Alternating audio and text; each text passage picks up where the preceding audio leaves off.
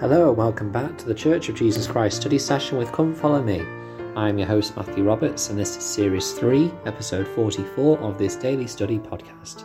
Thank you very much for joining us today as we continue with our study of the Come Follow Me materials for February the 8th to February the 14th, covering Doctrine and Covenants 12 to 13, as well as Joseph Smith History, Section 1, verses 66 to 75, Upon You, My Fellow Servants.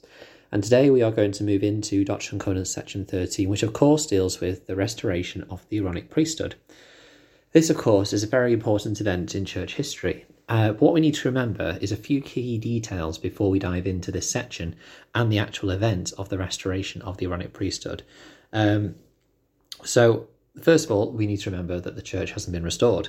That at this point, even that, Joseph Smith may have had an idea that this was the work that he was called to, that there had to be a church on the earth, but he also knew that there had to be authority.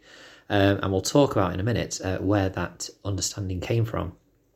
And so when we talk about how it's an important event in the history of the church, well, this actually happened before the church was organised. And was part of the restoration process, which we talk about, which is still continuing today. And we'll talk about the importance of that understanding later in the week as well. Also, we need to remember that we have the records that we have, and we have the knowledge of the historic events that we have, but we also don't know everything. And some of us may question, well, if I saw an angel and that angel gave me authority to act in God's name, surely I'd write it down, surely I'd record it on that day. But I think we have to be careful with that and remember that we have many experiences in our lives and we don't write them down. I was listening to the podcast from John By the Way and Hank Smith, a wonderful podcast, really recommend it, called Follow Him.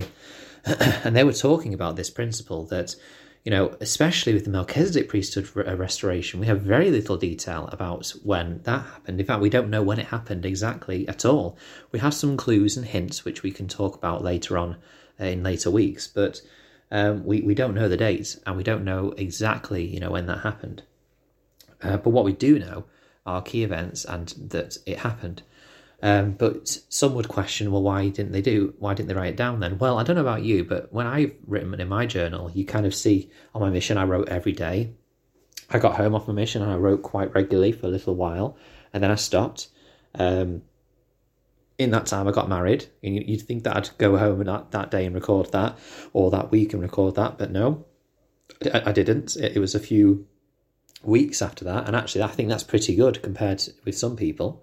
And then life went on, and I stopped recording things down for about 7-8 months, and then I started recording again for a couple of weeks, then I stopped again, and to the point where I was recording things when we had our first child, but then with our second child, I didn't actually record anything down about that until a few months afterwards. And it's a very fluctuating process. My journal keeping is what I'm trying to say, and this is in a time where paper, pens, resources to do this was much more available, whereas, as we know, back then Joseph Smith and Oliver Cowdery had to be given miraculous support and help to have the paper and the means to translate the Book of Mormon. So there's not exactly any paper lying around the house as easily as we would have today. So we need to just be a bit more, I think, understanding with Joseph and Oliver that these things happened, and they may not have had the means or the ability or the time to record what had happened in this sense. They still had lives to live. They still had money to try and earn from a farm. They still had the translation process to complete with the Book of Mormon. There was a lot happening at this time. But let's talk about the actual context of the restoration of the Aaronic priesthood now.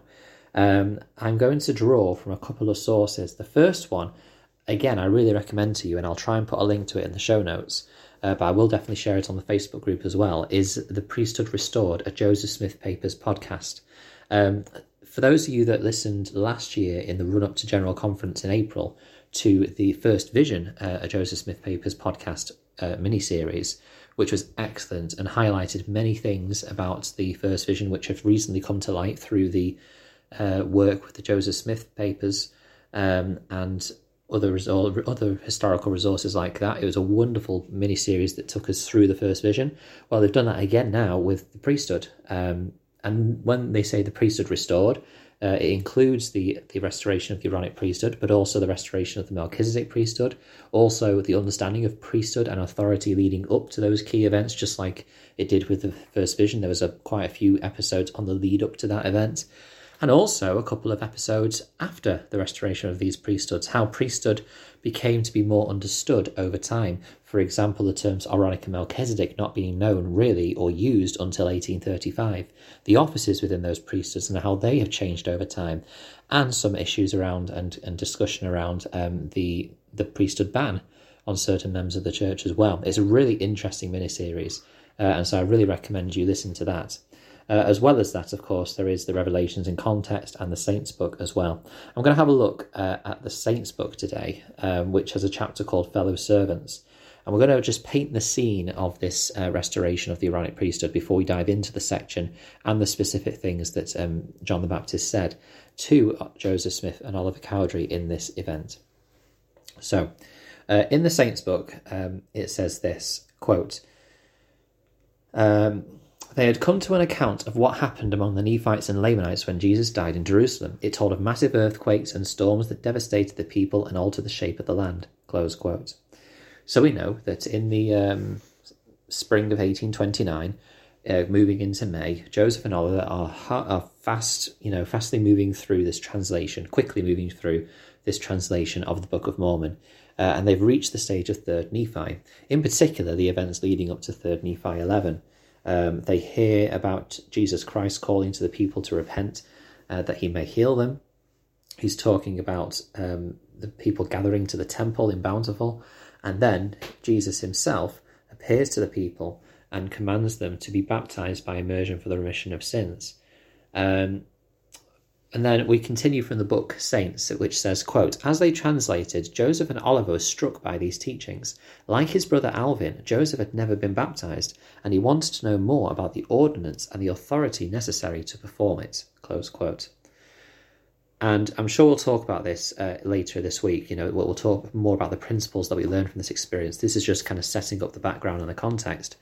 But I just love, and I can't express enough how much I love, that the restoration of the church, which again doesn't just involve the events leading up to the 6th of April 1830, but also it's continuing today. That we've been told and we know the restoration is an ongoing process, and the more truth and light and revelation that our church receives through a living prophet to develop and refine the church is continuing today. And all of these come through questions, which is wonderful. And then we know it was on May the 15th, 1829, and Joseph and Oliver go to the woods. Now, before we kind of finish this episode today, I want to talk a bit about where this actually happened. I think in our mind's eye, we have an image of Joseph and Oliver kneeling by the river, the Susquehanna River, where actually this was probably not the case. In fact, many historians and scholars and leaders of the church now state that this restoration of the priesthood probably took place around the farm that Joseph and Emma Smith were living in a secluded wooded area. The river itself was probably a very busy place during this time.